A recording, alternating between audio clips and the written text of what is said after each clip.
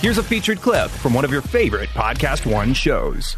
I have an uncle, and it was a tremendous example to me.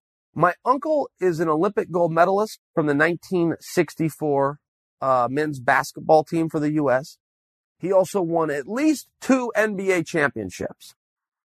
It's always been disputed in our family. Did he win 2 or did he win 3? I don't actually know the answer. This is my own uncle. Christmas, about 10 years ago, I said to him, hey, Mel, you got the medal and rings? He said, yeah, I got the Olympic gold medal. I got the rings. Why? I said, I've never seen an Olympic gold medal. Will you go get it? Christmas was at his house. He was hosting. He said, yeah, no one's ever asked me. Yeah, I'll go get it. So he goes upstairs, and it's like 40 minutes before he comes down. He couldn't find it. I don't know where it was. So he brings it down. It's in this beautiful box, or at least what was meant to be a beautiful box. It was blue. It was felt. It had a nice little gold latch on the front.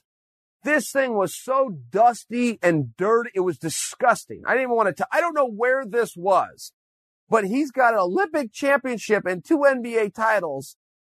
He couldn't even find it. And the reason is he has 5 children. What he did in 1964 doesn't have a damn thing to do with what he's going to do with the rest of his life. And as much as I'm preaching to you guys, yes, I fully admit I am also sharing with you guys. This is also a counseling session. And as much as I'm pretending that I got all the answers, all I've got is a pretty good blueprint. But it's a struggle. If you have a death, it's a very hard thing to deal with, even if it's the death of a career. And that's where I'm at. And I will tell you, I already am only remembering the good. To hear more, click on the full show link in the Podcast One app or go to podcastonesports.com.